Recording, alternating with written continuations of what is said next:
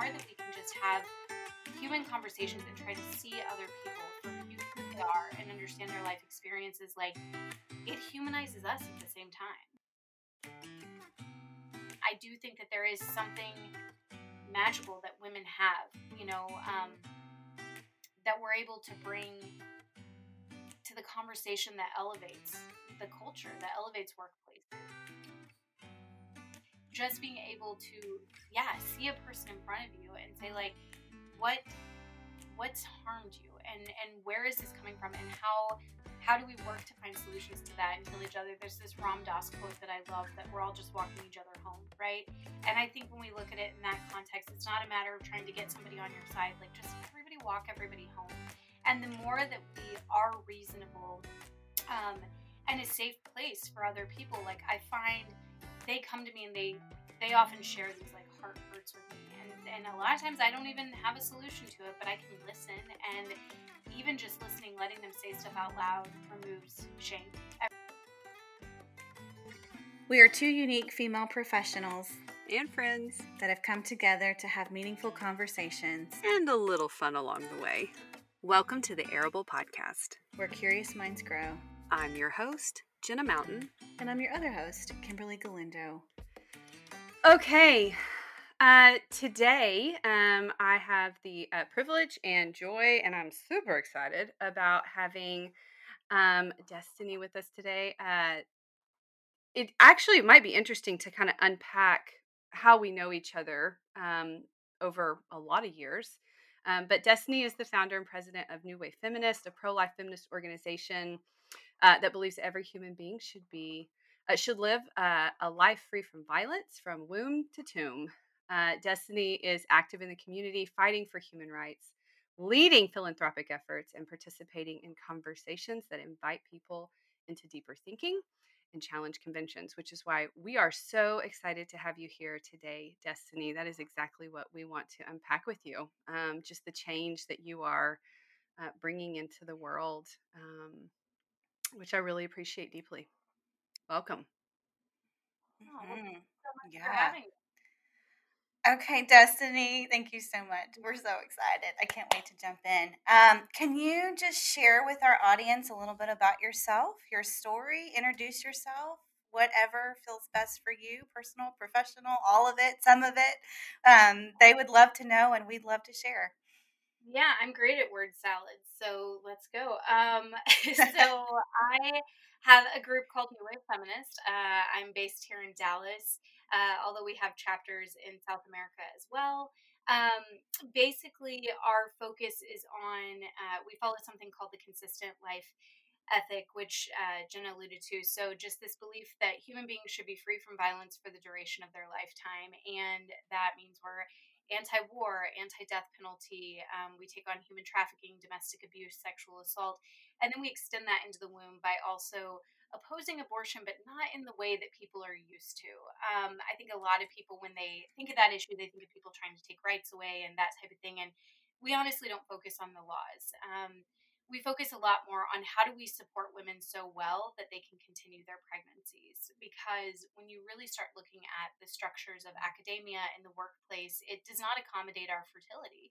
And so we always say we're not working to make abortion illegal, we're working to make it unnecessary and unthinkable, right? Because women are so well supported in our society. And this comes from my personal experience. My mom got pregnant with me when she was 19 years old at the University of Texas, and ended up having to, she chose to continue her pregnancy, but that meant leaving school, moving back home, experiencing a lot of trials.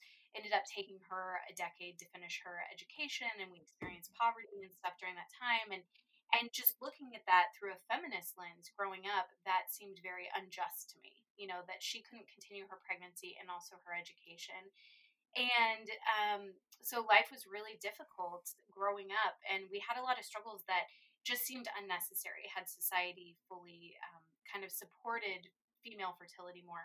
And I ended up pregnant myself at 16, kind of repeating this cycle, which was an incredibly difficult thing because I knew how hard it was as the child to go through this. And here I was as the woman on the other side of it, repeating this cycle. And nobody could have been more upset with me than I was at myself. And so seeing kind of how the classical pro life movement a lot of times like yells at women and treats women. Honestly, that would have felt good to me at that point. Like I hated myself so deeply for now bringing another human being into this situation. And I think all of these things kind of culminated to create what New Wave Feminist is today. You know, I've been both the fetus and the scared pregnant woman facing an unplanned pregnancy. And I know what ultimately helped me was just love and support of my community and people surrounding me. And so I tell people all the time when I have a woman who is considering an abortion decision who calls me up and, you know, doesn't know what to do. I'm not like, oh, let me call Ted Cruz and see what his opinion is on this. Like that's never the next step. Like it's always what do you need right now? Like it's triage. Yeah. Like what do you need? Do you need a place to stay? So many of the women that I knew during high school who were becoming pregnant, like it wasn't a choice for them. Their parents were kicking them out. Like they were going to have nothing. They didn't have access to quality health care. And so just taking all of that information in, we started New Wave Feminist with the focus of doing it differently and then also expanding it to this whole life ethic. And so we work a lot at the border with migrant women.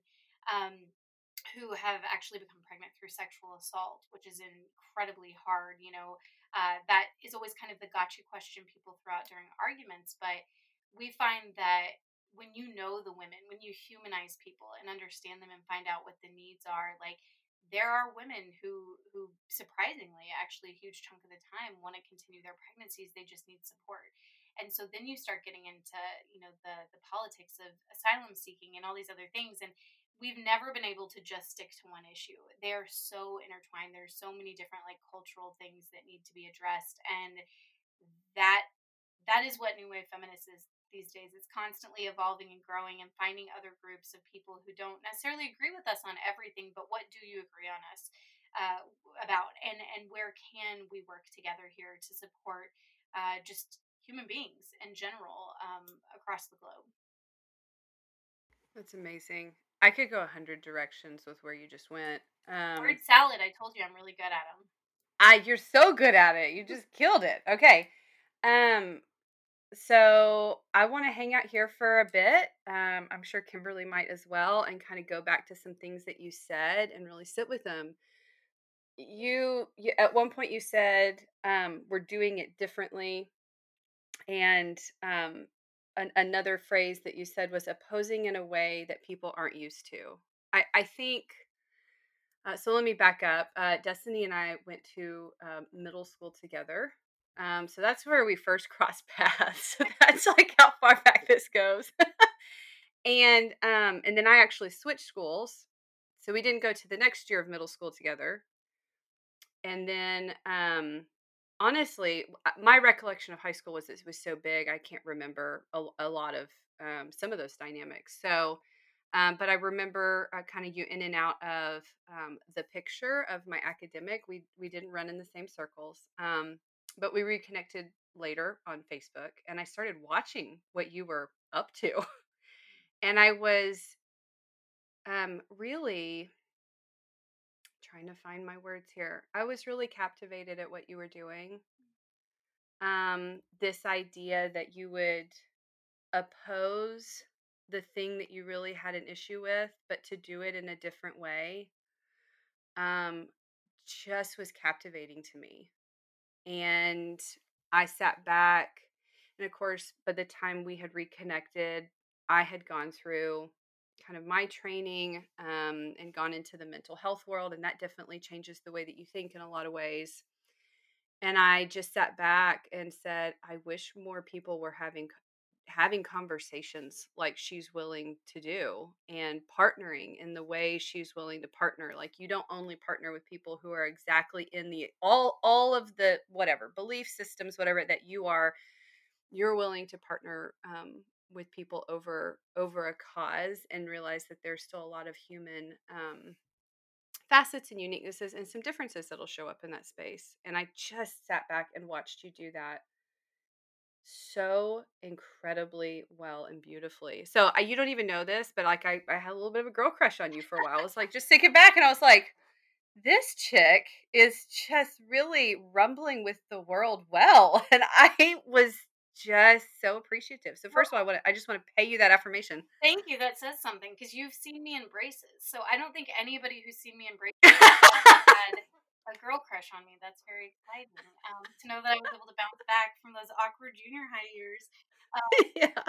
And yeah, I think there was a long time where we were kind of towing the line and doing what we thought we were supposed to do by being part of quote unquote the pro life movement. And then there just came this moment where I was like, this isn't working. And if our whole goal is to humanize the unborn child in the womb, like we have to be able to humanize the people we're talking to and not make monsters out of them and not treat the other side Mhm. this way. And I think that was a huge shift happened. And I used to joke that we went from being like the black sheep of the movement to straight up blacklisted by them. And it was kind of like, are they Yes, you did. even pro life? And but there's something really liberating and freeing when you break out of this mold of like what you're supposed to be doing and you're supposed to be lock in step with these other people even if you don't agree with them. Like when you start kind of having your own ideas and opinions and saying, I'm going to try it this way, I'm going to see if this works, Mhm. and you realize that you're kind of uncancelable. We live in such a cancel culture where people are like, oh, this is the end of you.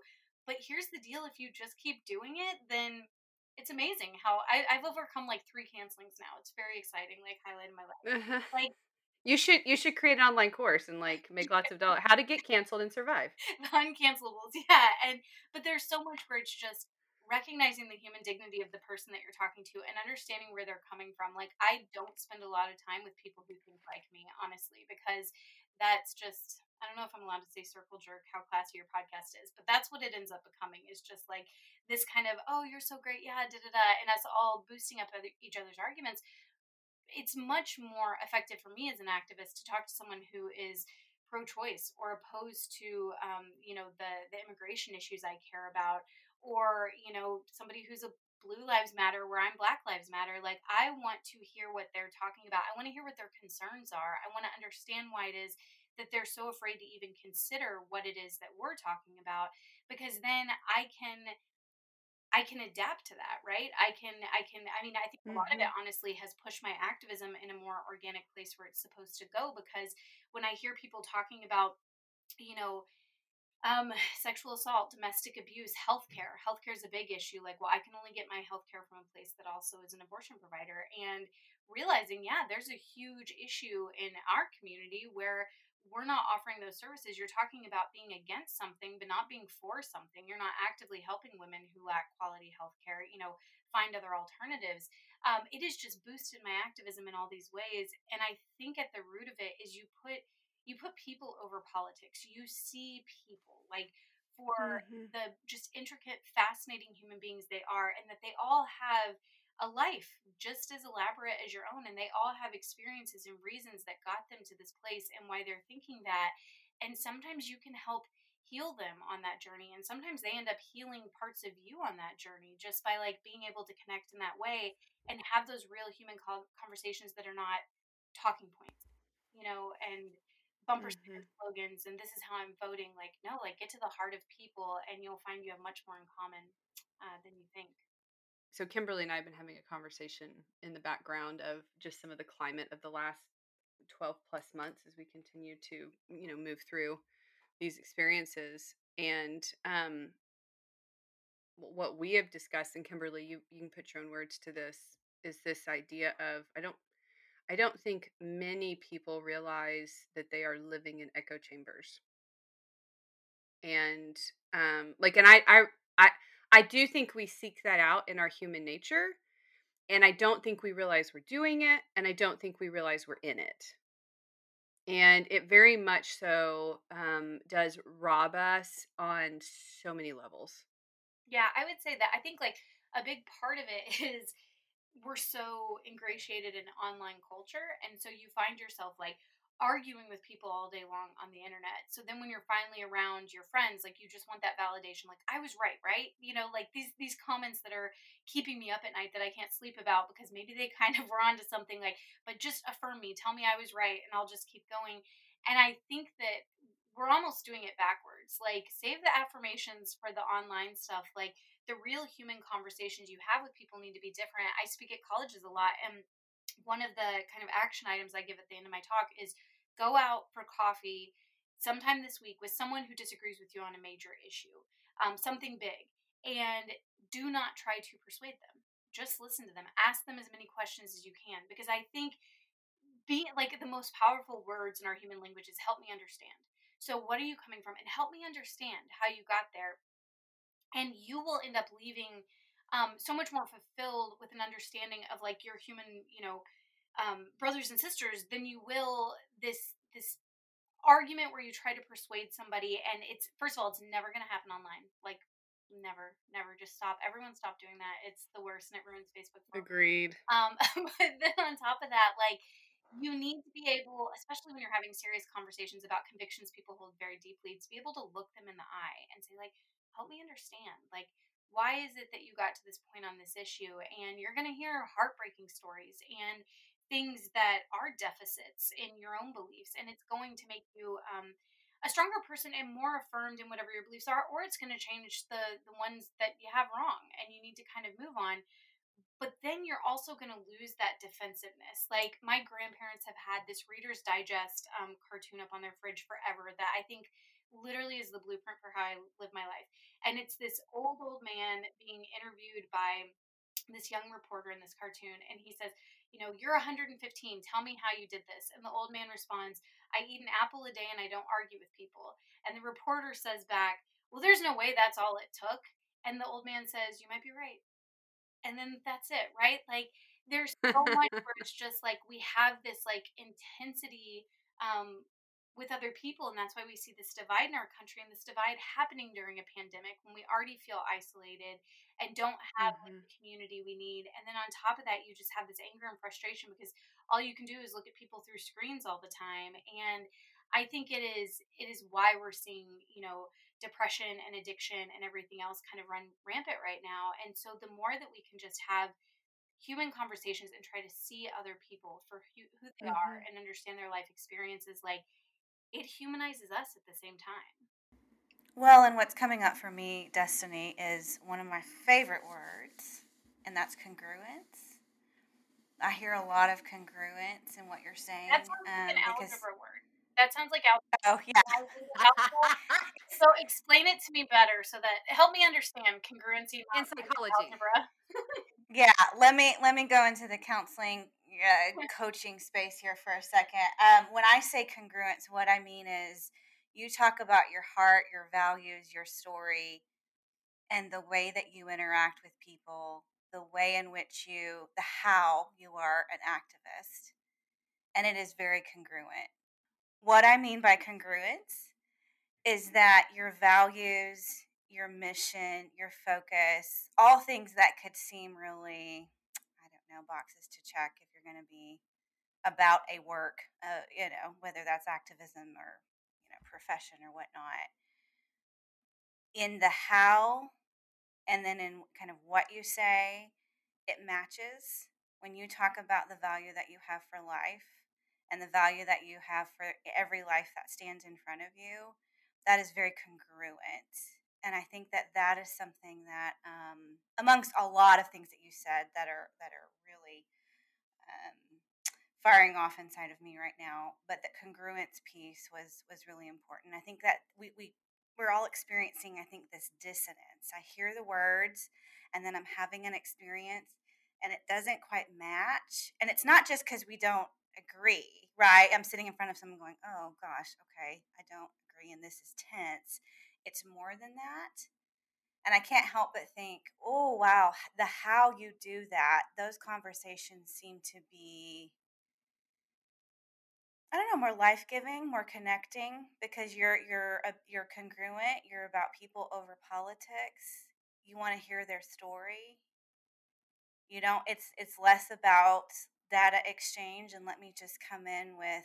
I've got my 4 points ready to go as soon as you stop talking to obliterate you. We talk about this, and we've got an episode about this. When we talk about couples, we talk about like healthy relationships and I am. everything that you're describing. I'm going, this is how to be a healthy I human, know. I keep congruence. going. Maybe we just need to have Destiny come in and teach our couples how to treat each other because this is like super helpful.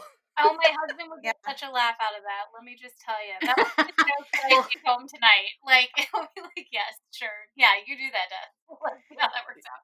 No, I mean, no, but the inside matches the outside, and it's neat. Like, you have these inside values, and you're trying to behave in a way on the outside with everybody that you interact with that lines up with that. And congruence, I'll add this layer. Congruence adds safety. And um if I could be so bold, I know you are known for having a spicy personality and really pushing people out of their comfort zones, but I also think that your congruence creates safety for people. I and maybe that's what it is because I will say I've had this happen time and again where I mean, I put all my thoughts and feels on the internet like too much. And I then enjoy it. I please stop. Please don't stop. Please don't. well, yeah, I think maybe just because you're a counselor, so you're used to a lot of thoughts and feels. I think there are people who definitely like clutch their pearls all the time with my thoughts. But I everybody knows where I stand on issues, and yet time and again, I will have parents reach out and be like, "Hey, can we get our kids together for a play date?" And I'm like, "I don't even think my kid likes your kid that much. Like, why? Okay, sure." And we go to the park, and a woman will tell me about her abortion story or struggling with domestic abuse Mm, or something like that, and it kind of blows my mind because in certain cases it makes sense, but in other cases I'm like, you would I mean, I would think that somebody with my opinions might be judgmental towards that or whatever, but I'm not. And so I'm glad that they see that and that it really does. I think that taking it out of just this like head belief and making it a heart belief, like this is just mhm. my personal experience. Like I've lived through this, I've been on both sides of it. And so I don't pass judgment to women who've been through that. Like I see them as kind of victims of a society that has pushed them towards a lot of Mm. decisions, and they are not the enemy. Like these structures are the enemy. These structures need to be taken down because I'm watching them hurting and reeling from these things that they felt they had to do, and Yep. are these relationships that they had to stay in because there was no safe way for them to get out of it, right? And I think that just being a human being, because as you said, Kimberly, like getting away from the boxes that you have to check, right? And I think that we as a culture, because of the 24-hour just nonstop news and all this stuff, it's like we've been brainwashed. Here's if you're on this side, this is what you have to believe. And even if you're uncomfortable with some of it, this is the talking points we need you to recite at all times. And don't challenge them, don't think about them, like just go with this. And then you have the other side that it's polar opposites, right? And I pull stuff from both sides that I think are humanizing issues and places where we need to be working on. And so, kind of being kicked out of what I would say, kicked out of the pro life movement. Like I didn't get an official letter, but I definitely had a lot of people who were like, "She's done in this movement," and then also leaving my political party and becoming an independent and being like, I now Mhm. get to be a pain in everyone's butt, like on both sides. I get to challenge both sides because I don't have this blind loyalty to one thought process. Like my only loyalty is to my convictions that human beings are important and every single life has value. And how am I going to advocate for that outside of these thought silos that we're all kind of stuck in right now? And it was scary at first when I first you know all of my friends were part of a political party, and that's where my world kind of was. And so when I stepped out, I was like, I'm going to feel so powerless. I'm not going to have this like tribe anymore of Mm. people that I work with. And the exact opposite happened. Like it was one of the most empowering things that I had ever done because I no longer had to be inauthentic in certain areas or stay silent on certain areas because those things piss people off, right? Like I was just able to say like, this is what I see as truth and compassion, and this is what we need to be doing, and this is where we need to be working and donating and giving our time and talents. Um, and then all of a sudden, people started being drawn to that. Other people who kind of came out and were like, "I have thought that same thing too, and I hate the way that this side talks about this or this side talks about this." And we've just given them kind of this safe space where they can just live by their own convictions of you know what human dignity is and what the world needs to look like. And I don't feel alone at all anymore. I feel like we've built this like ragtag army of people who just like get it. And I feel like the rest of the world's kind of in black and white and they're in technicolor. Like the stuff they see, Mhm. the things that they've been able to do through their activism, like it has been so incredibly cool just because I have have a Facebook page that you guys used to be a MySpace. That's how old New Wave Feminist is. We started on MySpace with like 3 people. I didn't even have What a was your background wallpaper and your, like, theme song? Because that's what I remember about MySpace, I like. won't even tell you because it was definitely Dashboard Confessional, and that's my husband will mock the crap out of me for that. Yeah, no, but it was like we started there, and then looking at where it's become, like I never in a million years thought it would be this way. And so people ask me all the time, like, when did New Wave Feminist start? And I'm like, MySpace era. Like I don't even know because this was never supposed to become this huge thing, but it was clearly filling this need, especially with like more conservative and religious women who, it's so funny because you would think that I would take more crap from the pro-choice side for being pro-life, but that's not true. It's the pro-life side for calling myself a feminist. Like there's a lot of stigma around this word, and being a feminist, and yet I meet feminists every single day and they're out there doing the work and stuff, and we basically gave them permission and said like, no, lean into that, like be a world changer, like be a good troublemaker, like do all this stuff that you're supposed to be doing, like and oppose things when they're wrong, even if you've been told that you're not supposed to, right? And so through that, I think we have created our own kind of third way in this community. It's really been beautiful to watch it happen. Could you, for our audience, kind of describe in your own words new wave feminism, and just kind of you've touched on it as we started the conversation, but just in your words, what is new wave Yeah. So feminism? I would say that, for most of history, women were treated as property. And thankfully, we've made strides. We're not done yet, but we've made big strides, and we have, our rights and liberation. And I think through that strength that we've gained, we need to use it to protect other vulnerable populations, right? Like, we don't. Mm, Um, when it comes to mental health, right, that's a big one. Veterans, people dealing with housing insecurity, migrants, like any other group. And you see a lot of feminists doing this. That's exactly what they're doing. They're saying, let me find the marginalized population and how do we care for them. We just also add the unborn child because I think I think for me, it is that fact that if we were treated as property and we're overcoming that, then we can't pass that same oppression down to the unborn child. And so that's kind of the one unique thing that I think New Wave Feminist adds to this argument. But at the same time, the way that it's historically been done in the pro life movement is very fetus focused in a lot of ways. And it's very much like the baby, the mhm, baby, the baby. But I, as someone who's been both the fetus and the woman, like the focus has to be on the woman. I mean, just as much. Can't be 49-51. It honestly needs to be 100% on both lives there, and saying like, how do we make sure that we are helping this woman, supporting this woman, empowering this woman, to make a choice that she's comfortable with. mhm, Um and so that's where I would say new wave feminist is kind of unique. In a lot of ways, we're just like most traditional feminists with a lot of the stuff that we're trying to do. But obviously, once you throw that the abortion issue in, because it has become so synonymous with feminism since like the 70s, a lot of people don't understand it. But like I said, if the other side is truly pro-choice and not pro-abortion, which they tell me all the time, I'm not pro-abortion, I'm pro-choice, then what are we doing to make sure that women have choices, true choices? Because we know that Guttmacher said it's over 60% of women will make an abortion decision based on financial constraints. So is that actually a decision a woman's making, or is that a mm, societal issue where she feels like she has no choice but abortion? And that's something that I think needs to be addressed. We can't just say, okay, let's stick with the status quo, because it's going to be easier for businesses and colleges and everything else not to have to step up and rise to this challenge. But I think as women, that is what we have to be doing.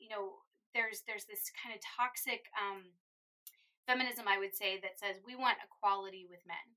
And the solution has been men are pigs, so we're going to be pigs too. We're going to lower ourselves to this mm, standard that's not better. And what we're saying is no, like the feminine genius, like the stuff that women have inside of them is going to push cultures higher, the world higher. Like this is going to be a global shift in consciousness where we need to say, this is the standard we're at. This is what we expect society to accommodate women. We currently live in a world that was designed by men for men, and it really doesn't accommodate us. And so we are sticking with the status quo when we accept that as a solution, that we need to fit into this male normative system, and the male normative body is kind of what we're all trying to conform to.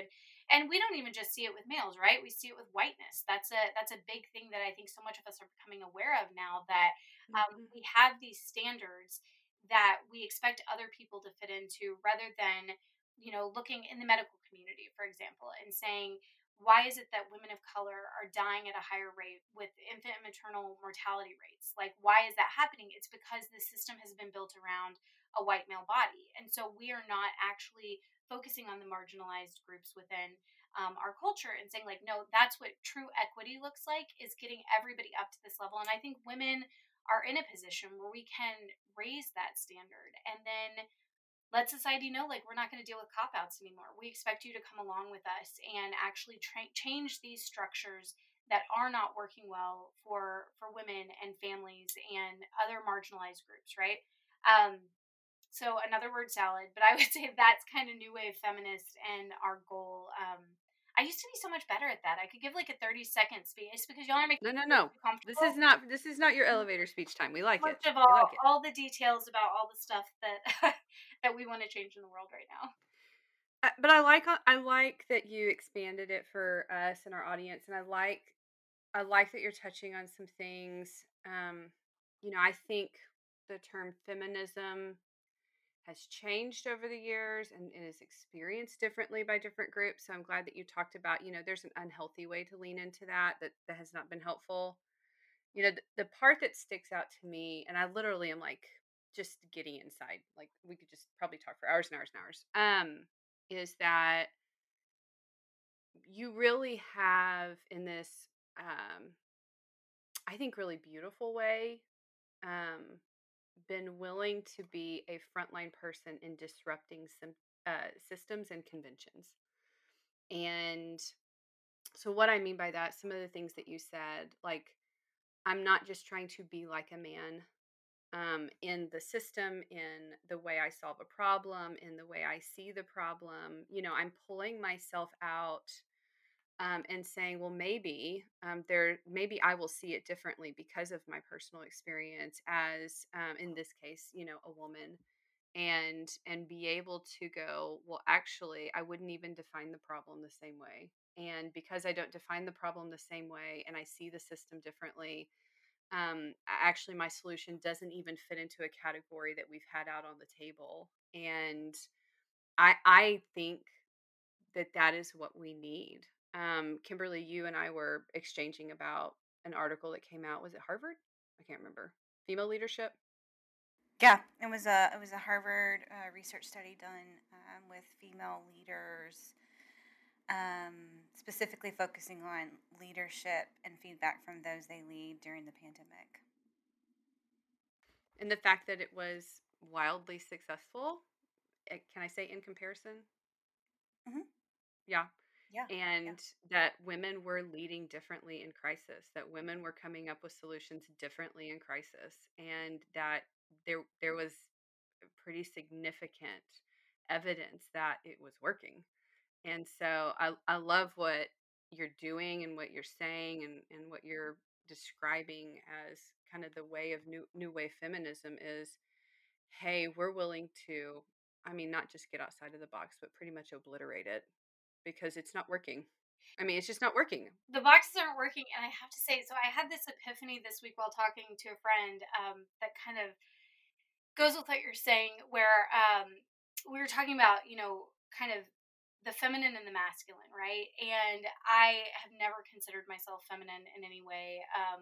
I tend to have more kind of masculine attributes. Like, I mean, I shave my legs, but that's kind of where that ends. Like, I'm not like a frilly girl in any way. And so I had this intern who, I had helped him get a job. I had given a job reference and really hit it off with the HR lady. So he gets the job and he sends me a video chat and he's thanking me.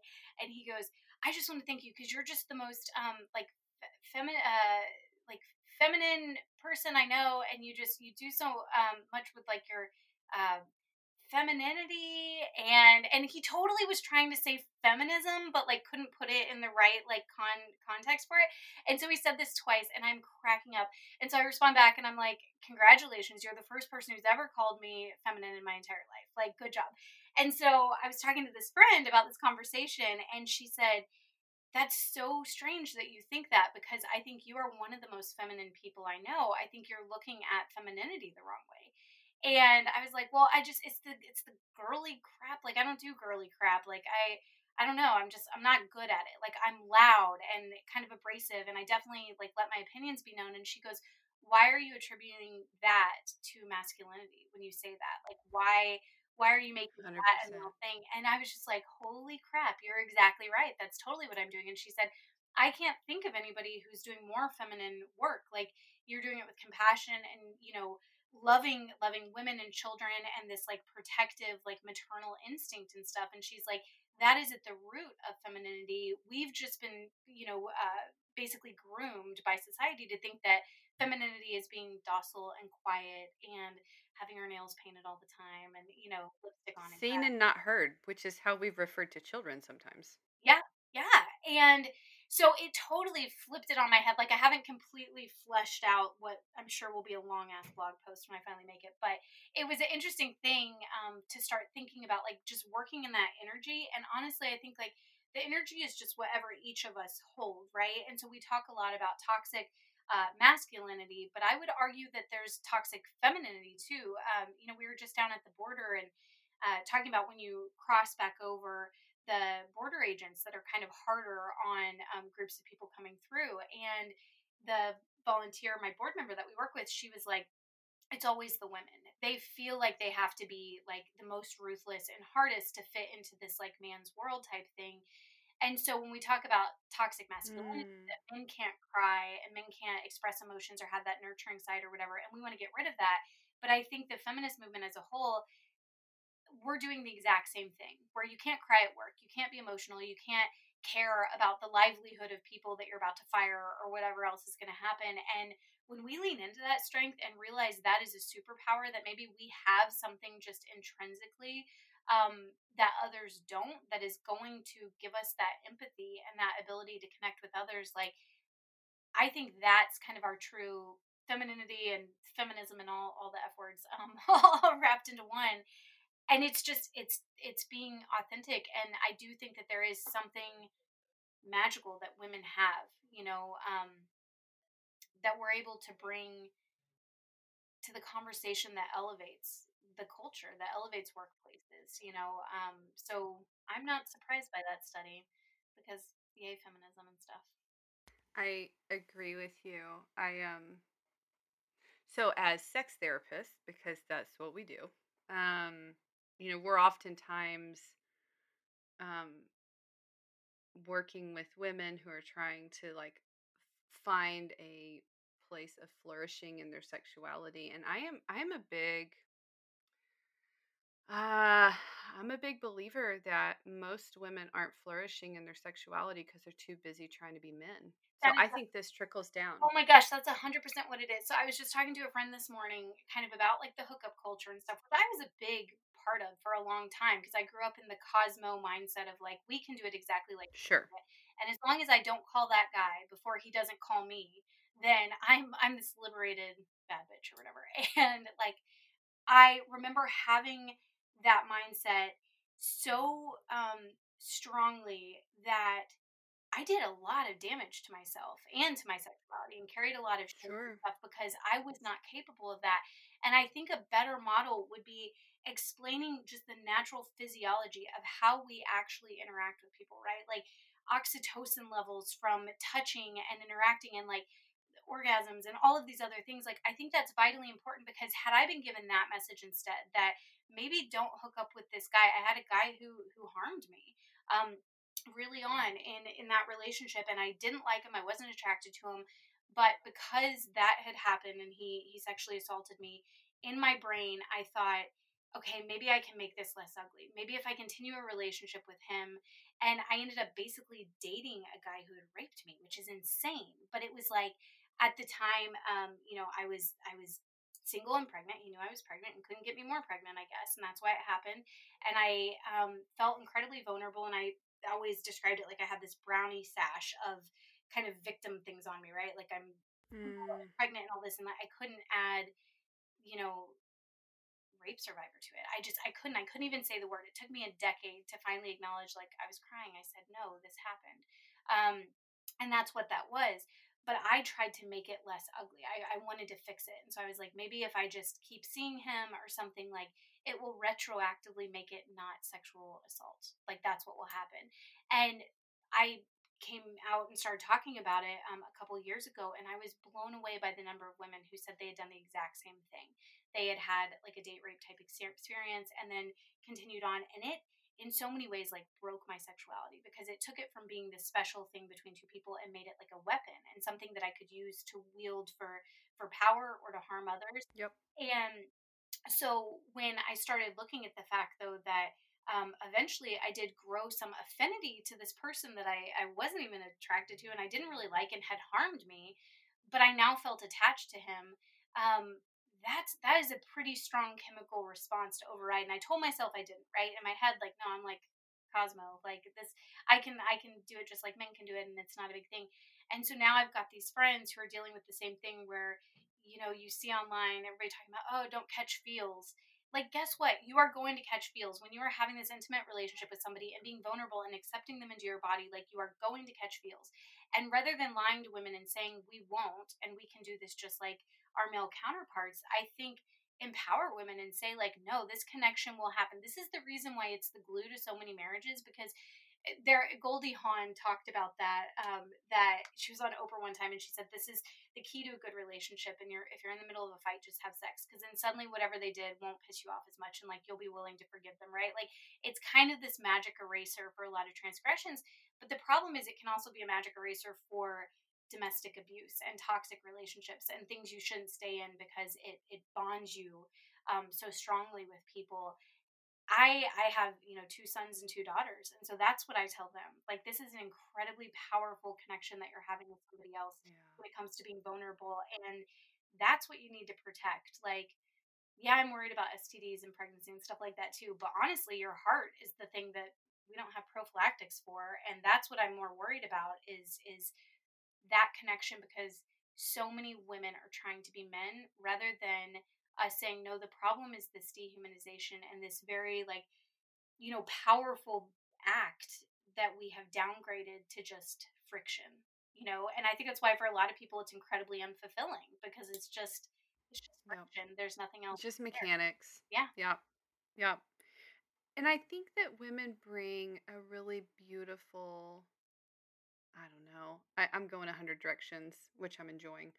I I think women, when they really get to be themselves, and honestly, I have a small working theory that we almost need to incubate a generation of women to let them find that again. I don't know if any of us truly have found that again, because we're constantly, and I'm going to use a word that some circles are not, but deconstructing what we know and trying to put it back together and heal. But I think I would make a gentle argument that we're all finding our femaleness.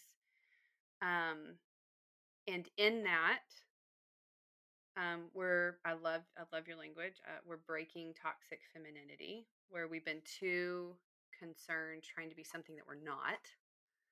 Um, and I think the other unhealthy thing, and I am frustrated with patriarchal systems and misogyny and all of those things. But I also think that true healing is where we can go both both sexes and genders have these great things that are supposed to be welcomed and honored and respected and celebrated and bring the best out in each other. So I also think there's like an attack that happens sometimes that gets messy. And then we just stay in this really messy thing, which pulls us away from what you talked about in the beginning, which is like losing sight of the human in front of us. We just have this nasty cycle of like, we're just losing sight of the human in front of us. And it makes me sad to think about, because I don't think any of us are truly flourishing in that type of context and cycle and dynamic. Right. We're walking through with so much baggage and trauma and then putting that on to other people. And I think, that's why I always tell people, like, to stop fighting on Facebook, because I'm like, here's the deal. I'm going to be the next person that person you just fought with, like, that they talk to about these issues. Like, I'm going to get the backlash of the argument you had, and I'm going to have to de escalate, like, all of the crazy that you spit out, when when we're constantly just attacking people, because I don't do that. When people attack me online, I'm like, okay, right? I use my grandparents' Reader's Digest cartoon. And I'm like, you might be right. I don't know. Like, I don't know everything. I think that's the beauty of being in my 30s now. Is in my 20s, oh my God, I knew everything, y'all. I had so many blogs that I've forgotten passwords to that I'm horrified if anyone finds them. Like, I knew everything. And then in my 30s, I realized, like, you don't know anything. And maybe, like, have some humility when you go into conversations now, and you might learn something. And that's been the most beautiful thing about getting older. But just being able to, yeah, see a person in front of you and say, like, what what's harmed you, and where is this coming from, and how do we work to find solutions to that and heal each other. There's this Ram Dass quote that I love, that we're all just walking each other home, right? And I think when we look at it in that context, it's not a matter of trying to get somebody on your side. Like, just everybody walk everybody home. And the more that we are reasonable, um, and a safe place for other people. Like, I find they come to me, and they often share these, like, heart hurts with me, and a lot of times I don't even have a solution to it, but I can listen.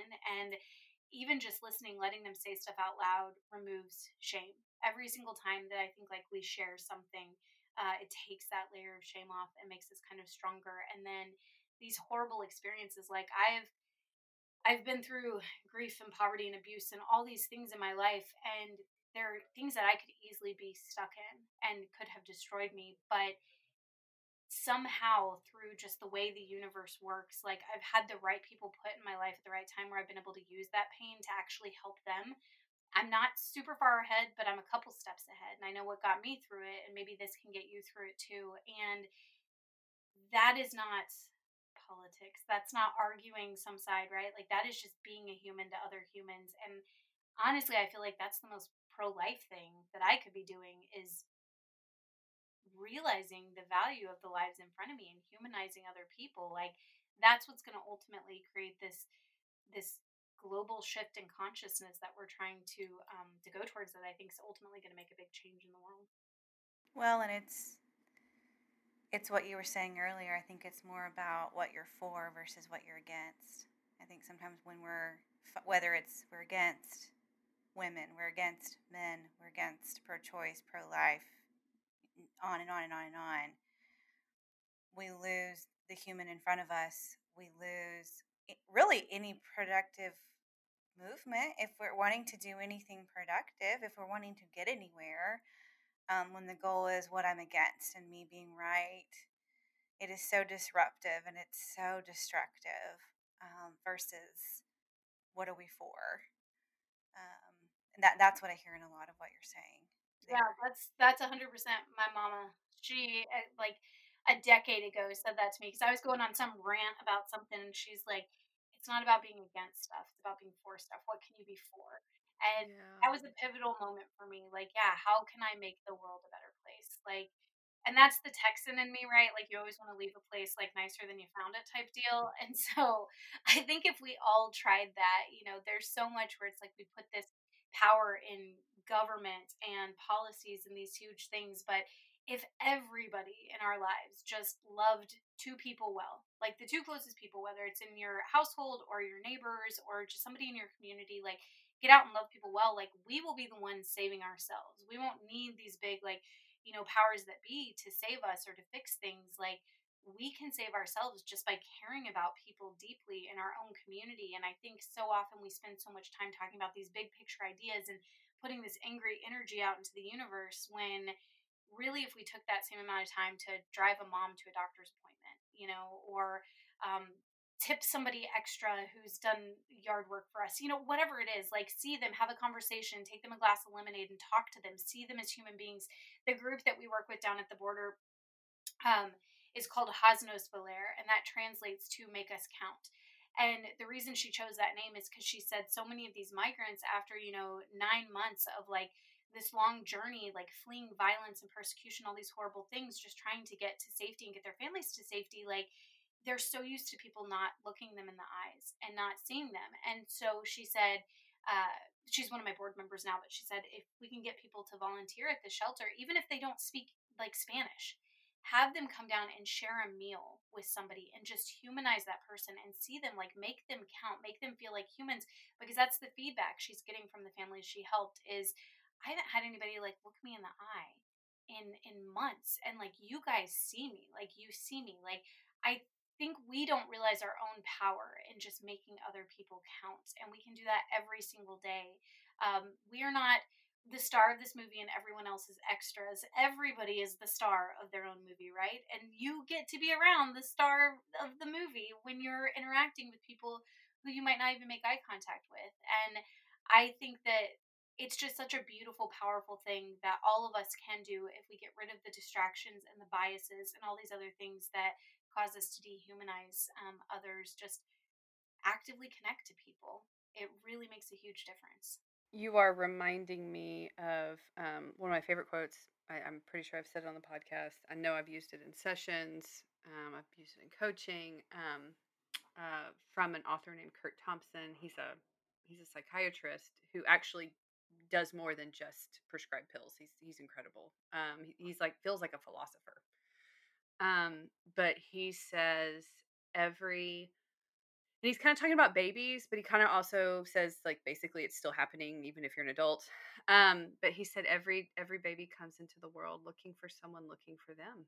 Mm. And when you made that statement about and I feel emotional in this moment about people not being willing to look people in the eye, like our brains are wired for flourishing by someone looking for you, and that is attachment, and that is where healing happens, and it's also where the wounding happens, like when that is withheld or not offered. And so um I love that your board member, this person is putting that at the forefront, along with practical needs, because there's a human that's having this experience. I I want to ask a messy and complicated, mostly because I'm an extrovert and I'm finding my words as my mouth moves. So you said people over policies, and this whole conversation has been peppered with not specific, unpacking of broken systems, but the idea that we have a lot of them. Um, and when I think of trying to solve some of these issues and help people and push back on systems, it feels a little bit like the child's book, If You Give a Mouse a Cookie. Yes. Because as you start like looking at everything that like holds this table up, it's not a pedestal. It's got like 17 legs holding it up. And one of those legs is actually attached to this table over here. And then this one's over here. So you have all of these systems that are in some ways upholding each other, and they're very complicated and they all feed each other. And I love that you are people over policies, and I'm aware that you do a ton of activism and advocacy. I'm curious how you make the decisions, and if you make the decisions, is when that crosses over and when it doesn't, and how you I don't know, balance might be a terrible word. I'm just curious about that process for you. Yeah, Um, it's definitely been a challenge because I agree. As you're talking about these systems, like, yeah, I think our patriarchal system must have been made by the Swedes. It's like an IKEA table that has 87 things and it's like not written in English, and I cannot. we're trying to assemble it and reassemble it and deconstruct it, and holy crap, it's super hard. But the interesting thing I found, like, I remember there was an image that was put out by a pro-life group years ago, and it was this giant tanker ship, and it said SS Pro-Life on it, and all of the different tanker vessels were like immigration, death penalty, nuclear war, like Second Amendment, right? Like, it had all these different issues on it, and the SS Pro-Life was sinking because we were talking about too many things. And like, okay, cute anecdotal picture.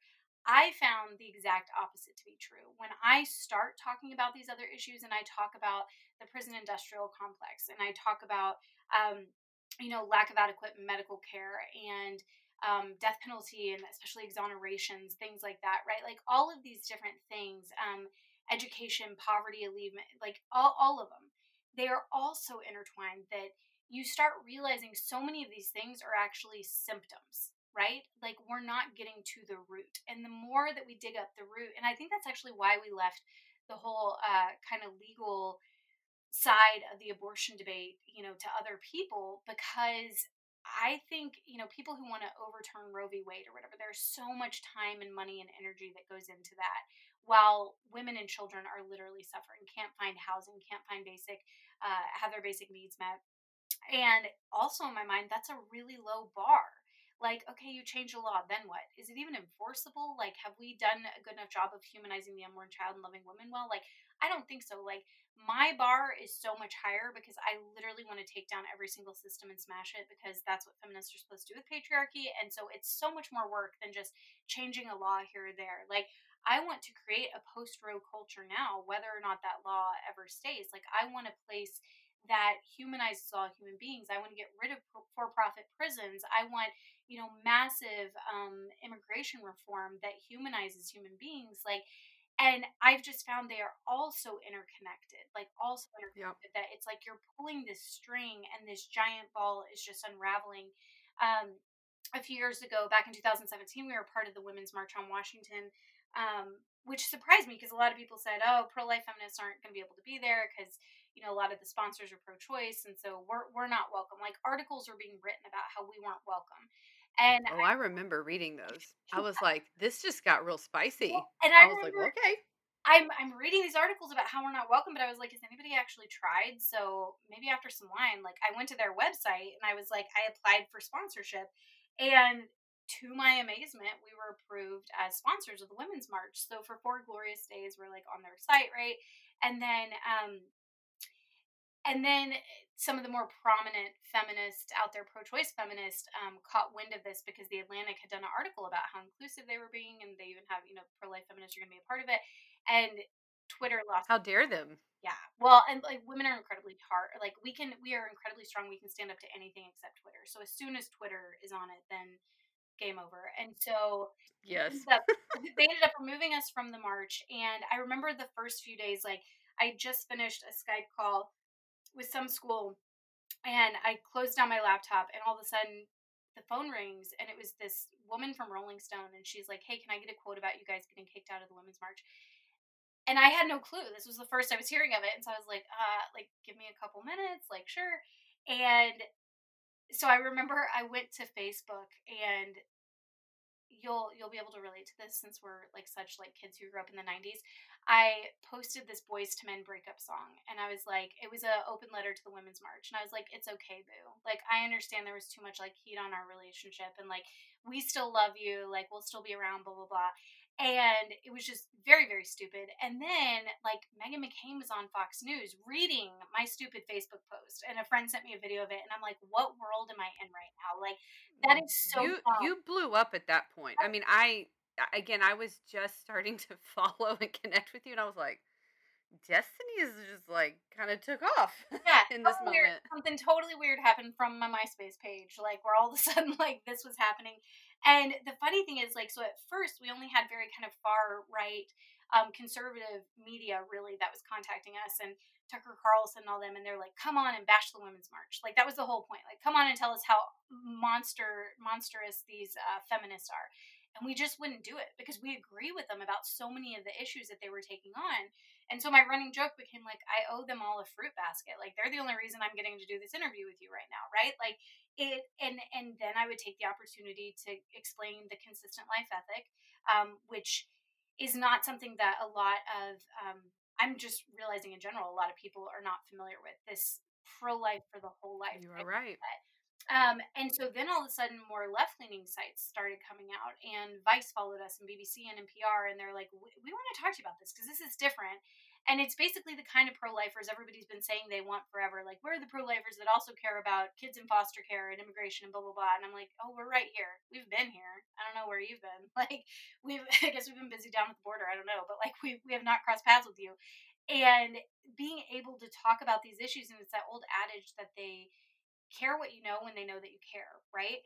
And so the fact that we were talking about these, like in my mind, the little SS pro life tanker was just like rising. It was almost like every single one of those um, canisters was full of balloons or something, helium balloons, because I just saw that the more that I made the connections of these systems of oppression and how they're also intertwined and how they're oppressing the most marginalized and vulnerable people, the most voiceless people, um, the more people started seeing why we care about the pro-life issue. And I get jokes all the time like, "Oh crap, you guys are real feminists." Like they think we're just joking and we just like stuck that word on there. I'm like, "No, yeah, we're legit real feminists. I have purple hair, you guys. Like it's happening."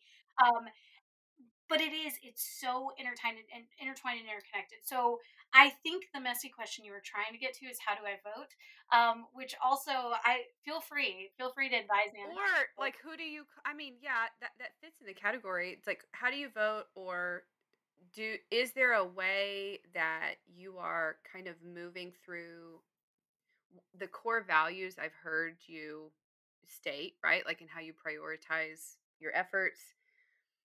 Is there a point where it crosses a line that you do start engaging policy? I'm just curious Yeah, because that is what everybody else is sort of obsessed with is policy. right. And so I'm curious if there's a line there because I think you are inviting everybody to move through the world differently. So I'm gonna Okay, let yeah. you speak to that. There's definitely a lot of individual policies that I think we can focus on. When it comes to like the Pregnant Workers Fairness Act, that was a big one last year that basically said companies needed to take care of pregnant women and accommodate them. So if you're working at UPS or Amazon, whatever, like you shouldn't have to be lifting heavy boxes and doing this more laborious stuff for the duration of your pregnancy.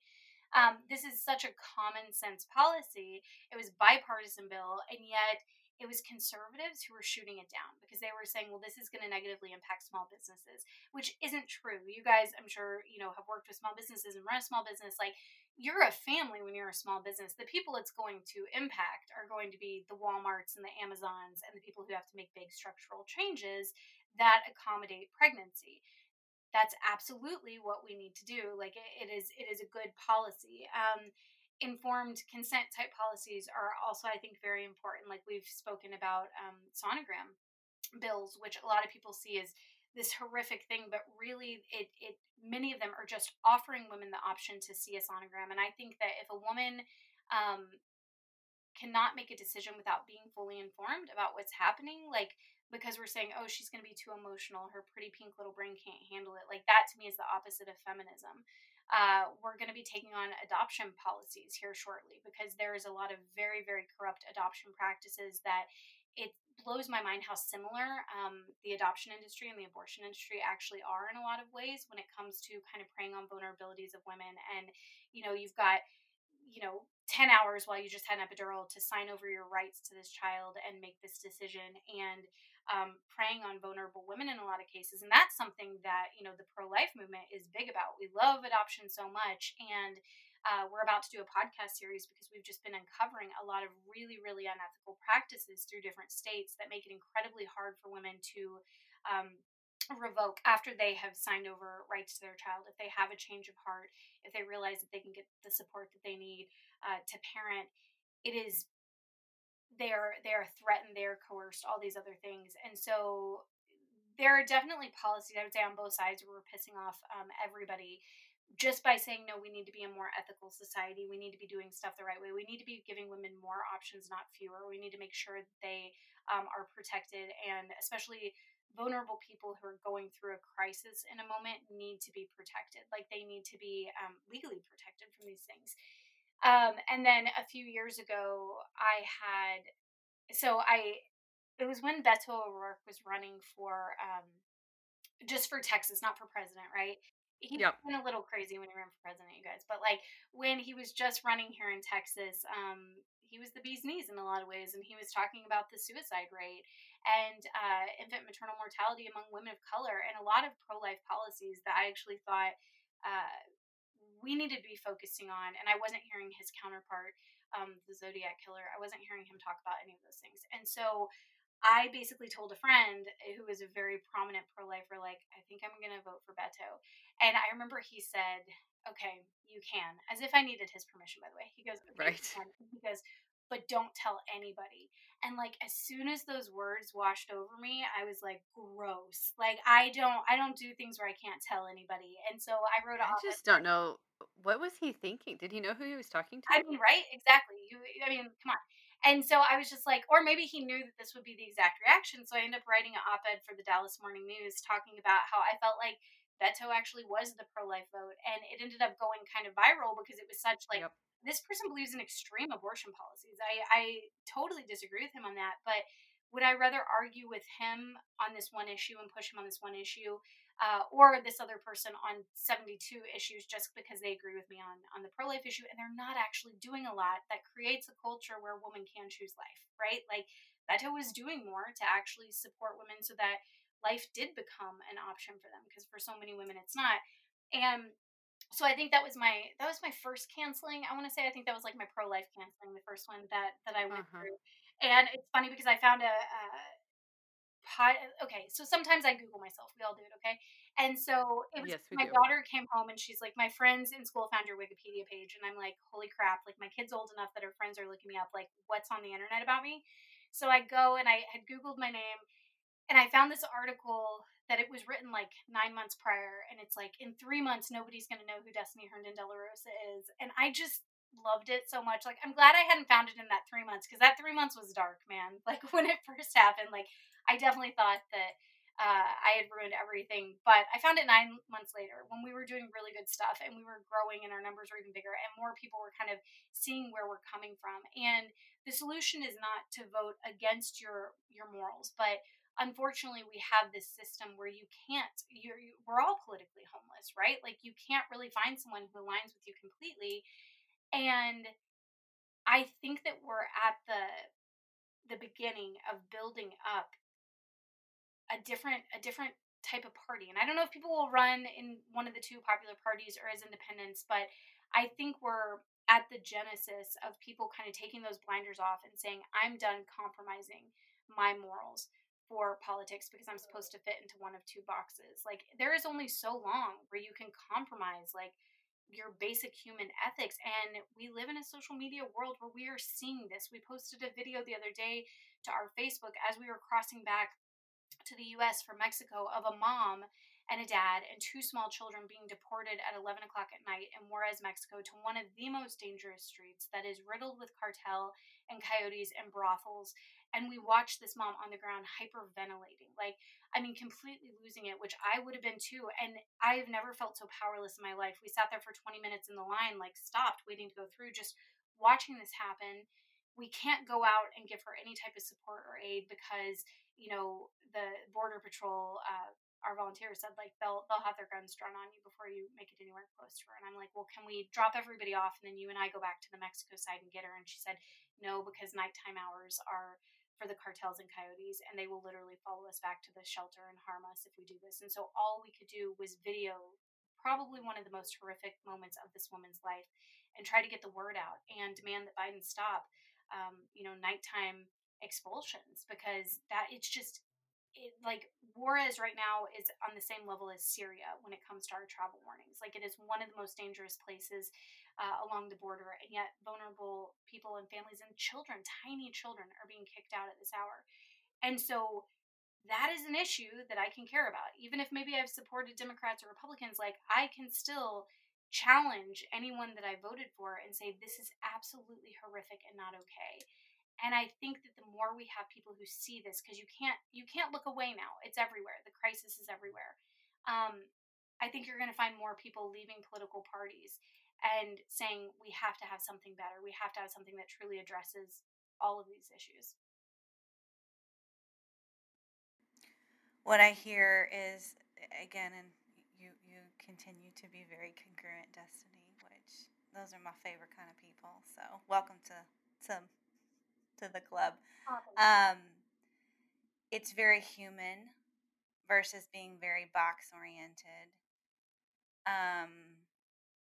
You're sitting in the nuance and the tension of when we look at policies and politics, we also have to look for the humans, and that doesn't always fit into clear delineated boxes. And it's nuanced and it's messy and it's painful and can be very divisive, especially I think in a culture that really wants either or versus and. And I hear you saying a lot of that, like this and not either or. So I hear that as some of the barriers that you're knocking down and challenges that you're pushing back against. You know, the hey, either or here. Hey, what box? Curious what you would name as other challenges as you've pushed back on the way that we have done things, the way that we are doing things, and having these conversations about it's about so much more than just, obviously abortion. It's about life, it's about humanity, it's about so many, I think, very, very important things. Um, Curious what other challenges that you come across. Yeah, I Um, mean, I think they're vast because once you start pulling the thread, you do see it everywhere. As was mentioned. And I did a podcast a couple of years ago, and the guy said, if you had a magic genie and got one wish, like rub the lamp, get one wish, would you wish for abortion to be eradicated? And I was like, no, not at all. Like, I would wish for dehumanization to be eradicated, right? Like that is where world peace comes from. Like, it's this othering, this like constant Yes. othering people, and not seeing them as human and being able to say, all migrants are rapists and traffickers and drug dealers. Like, no, no, get out of your box and see the actual people that are there. And, the unborn are a clump of cells. Like, no, they're not. There's actually a lot of beauty in the way that we're made and the science behind it. I'm agnostic. So I'm not political or religious when I address this. Like, this is completely a science based thing. And I was raised, my mom had that, I think it was Life magazine with like the photos from the 70s inside the womb. And so I grew up just seeing the science of this and think it's phenomenal the way we're created and how everything had to come together. Here in Dallas, there's at the Perot Museum, they have this giant bench that says, the what is it, the iron in your blood is from stars millions of miles away from trillions of years ago, or something. It's some crazy quote like that. When you start thinking about just how amazing life is and how every single life from womb to tomb is precious, because the fact that we have survived, dinosaurs and plagues and genocide. I had this friend named David who used to tell a story of his grandfather, um, being taken to Auschwitz, and he was put in the train car. He's in the very last train car, and there was this little pin that broke. And all of a sudden, the train car started rolling backwards while everyone else went to the concentration camp. And he said, I am literally here today because a 2-inch piece of metal broke. Like, that is the legacy. So it's not even just that one person, it is generations of people. And so anytime we have violence in society that ends a human life, from George Floyd to the child in the womb, like to migrants who are dying in the desert, right? Like, you're not just losing that one human life, you are losing all of the generations that are going to come from that one life. And I think that is what we're fighting for. Like, how do we see these lives as precious and not just other groups, right? Like, and not just dehumanizing them, but each one of these human beings has overcome so much just generationally in order to even be here, and the future of their legacy is going to go even longer. Like, I think that's when you put the value on human life in the right perspective. And that's why I can't just care about abortion. I can't just care about, death row. Like, I have to care about all of it, because it is literally that big of a miracle that any of us are here. Let's get philosophical for a second, which this is like what you do. I don't know if you would label it that, but that's how I experience That's it. so funny. I say that I hate philosophy all the time. I hate talking I about hated philosophy classes, but I find that I enjoy having these conversations, and so yeah. Um, when we think about human nature and how we experience each other, and we've talked about systems, and we talked about like changing the way we move through the world with others, like what human need or pain or layers of these things do you think are the big players that keep people from moving toward not agreement? Because I don't even hear you asking for that, not necessarily agreement, but like a willingness to have the dialogue differently, a willingness to get outside of the box, like in your experience. And I just witness you having conversations just online all the time in this really beautiful way. What do you think they are? Like, what are the pain points and the human needs that maybe if we paid attention to those, we could call people into having the dialogue and the conversations better? Yeah. So to be philosophical about it, my husband's gotten super into like Eastern religions and stuff, and Hmm. so he talks a lot about ego. That ego is the thing that we always need to be breaking down. And it's funny because I also see that like I was raised Protestant, and the original sin, right, with Adam and Eve in the garden was totally ego. It was the serpent being like, "Hey, don't you want to be as smart as God? Don't you want to know everything, right?" And so when we realize that ego is at the crux of so much, and we all have it, like we can all feed it, or you can feed that humility side. Like I think that's a huge barrier because nobody wants to look stupid in an argument, and so people will dig their heels in and be defensive rather than saying, maybe I'm wrong about this, maybe I need to listen here. And I joke all the time that like the universe has this way of humbling me because I had done an interview with Vice during the Women's March, and we were doing this walk and talk, which is basically where you pretend like you're having a casual stroll down a street while three cameramen are actually walking backwards in front of you. And I'm Sounds so, easy.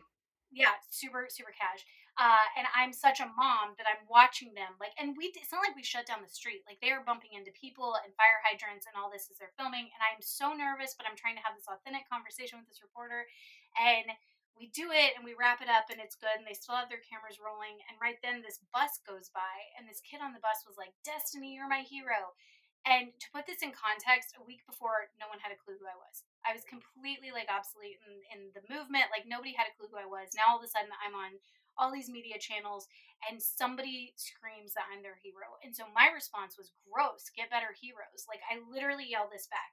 And the reporter was like, "Is this weird for you?" And I'm like, "This is super weird for me." Like honestly, I love when people recognize me and come up and they're like, "Are you new wave feminist?" Like that's the perfect version of me because they don't know who I am, they don't know my name, but they know our message, and I think that's what's really important. But so the reporter says that back to me and she's like, "Is this weird for you?" And I'm like, "It's just so strange. Like I don't like it. Like I don't like that because I was raised with a mom who, and God bless her, I was so mad she used to do this when I was little. But anytime I got an A or something good happened, she would say, "I'm really proud of you." So she'd give me point 0.3 seconds to feel proud, and she'd go, "But remember, God did that through you." And so like I was never able to take credit for something, and I grew up with like trash self-esteem, and I'm like, this is all my mom's fault. But now I'm actually like, that was one of the best things she could have ever done for me because Hmm. I see the pitfalls of ego for so many people. So back to this reporter, we're talking about it, and I'm like, "Yeah, it's just so weird." And right then, this humongous acorn comes flying off the tree and literally smashes me right in my two front teeth, and like it like shatters on me. I'm spitting out like bits of acorn, Oh my worried that gosh. I definitely just knocked my two front teeth out. Like, Vice has B-roll of all this somewhere that they can use one day when I have a scandal. Like, I mean, it was all recorded. And I just turned to her as I'm spitting out acorn, and I'm like, "And that's the way the universe keeps me humble." Like, anytime I start to feel special, it's like I'm going to go through diarrhea on stage or something. That hasn't happened yet, but I know that it could happen at any point. And so, like, I always try to keep like a very humble thing because that is one of my like crappy agnostic prayers is I never want to get to a place where my ego overtakes me and I'm not able to be a human being and see a human being and have a conversation and just wear sweatpants and be like a regular person because I love sweatpants so hard, you guys. And like I need that to be my life because I've seen so many people fail at that dialogue because of ego, because it is Mm, I have to be right. You're embarrassing me right now. Um, think about it with interpersonal things when we get in a fight with our partners, and we're wrong, which has happened to me two times like in 16 years, and both right. times that I was wrong, both times I became hysterical, like literally. And I try never to use that word as a feminist, we're not supposed to use the word hysterical, but both times because I was so wrong, I like tried to overcompensate by just getting louder in what I was saying and just more you know extra in order to defend myself because I knew I wasn't right. But yeah, like me just being so extra about this because I knew that I was in the wrong and I hadn't thought out my argument, and that's where that defensiveness came from, was completely a place of pride. And I can't look stupid. I don't want to look stupid, and I have to be right. I have to be right so hard. And I think the second that we release that and say, maybe this is a learning opportunity, maybe this is something I can learn from and I can grow from, and not again, not trying to convince people and win people over, but just truly listening to their hearts. Like walking in that humility, I think does us a world of good and protects us from Mhm. um, becoming stagnant in our beliefs and never being able to grow. Totally. I'm pretty sure, Destiny, you have outlined uh, what do you say? I don't know if it's 100%, three-fourths of our values for our All the business. things. Aspen Yeah. House. Go look at our website. And I'm Go like, look she's at our and humility, aspirational, um, team team. ownership. That's awesome. Y'all are I doing good just work love it. then. I'm I love happy. it. I'm happy to hear there are people out there fighting for those things. Yes. Destiny, thank you so much for your time, for just sharing you with us and with our listeners and with the Yeah. world. Um, we have a couple of parting questions that we ask everyone. What would you like our audience to take away from today's conversation? What would you like to leave them with? Um, I would say just love people bigger. The people Mm, who you normally ignore. Go out and love them really big this week. Find a way to do that. Just some insane act of kindness and generosity towards somebody. If we get in the habit of doing that, it's amazing how much it spreads to others. So just love people well, love them big. Okay, what was your takeaway from our conversation today, ma'am? My takeaway is that I should have asked you before we started if I'm allowed to cuss on your podcast because usually I do make sure about that. I definitely said the word diarrhea. I'm now going through all the things I'm horrified about, so I'll stay awake at You're night thinking great. about this. But while I'm awake at night thinking about this, I'm gonna go to y'all's website and check out the stuff you're doing because it sounds phenomenal. Like, yes, teaching people to just live in humility and have those real nuanced conversations, like, y'all are going to change the world. Well, we want to be partners with you in changing it. I'm here for it. Let's do it. Destiny, thank you so much. This was so special for me. Thank you for having me on. This was a really good time.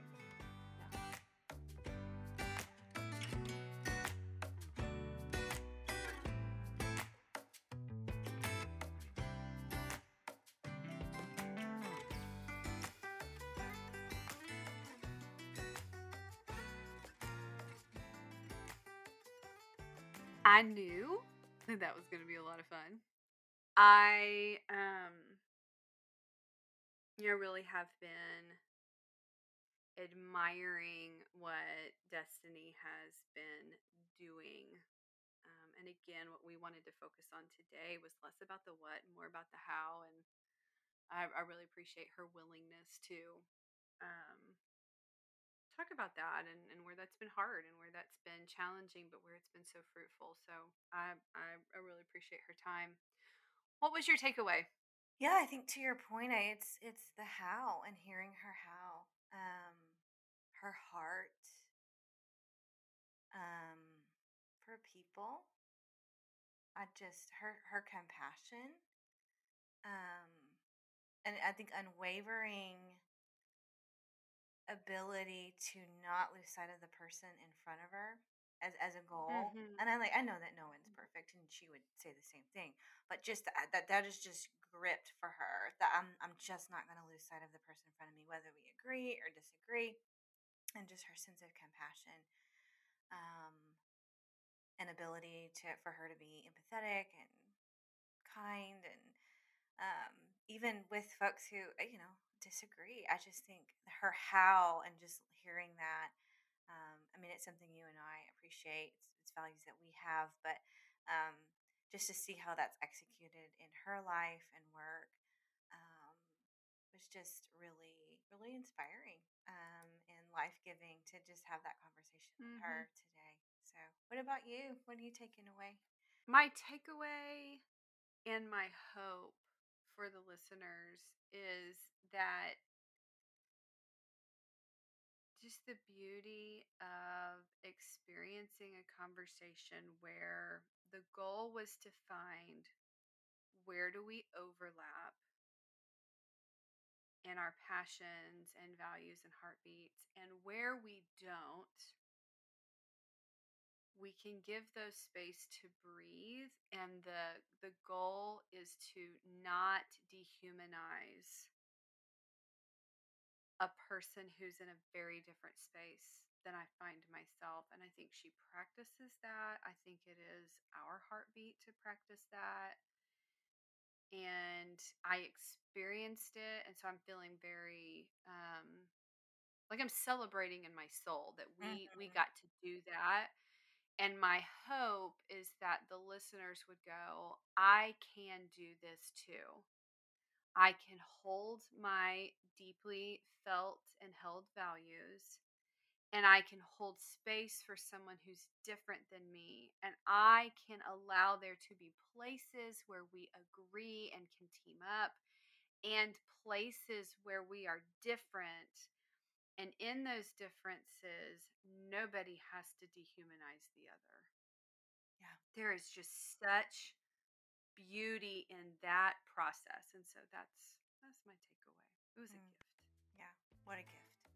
So full of gratitude for that.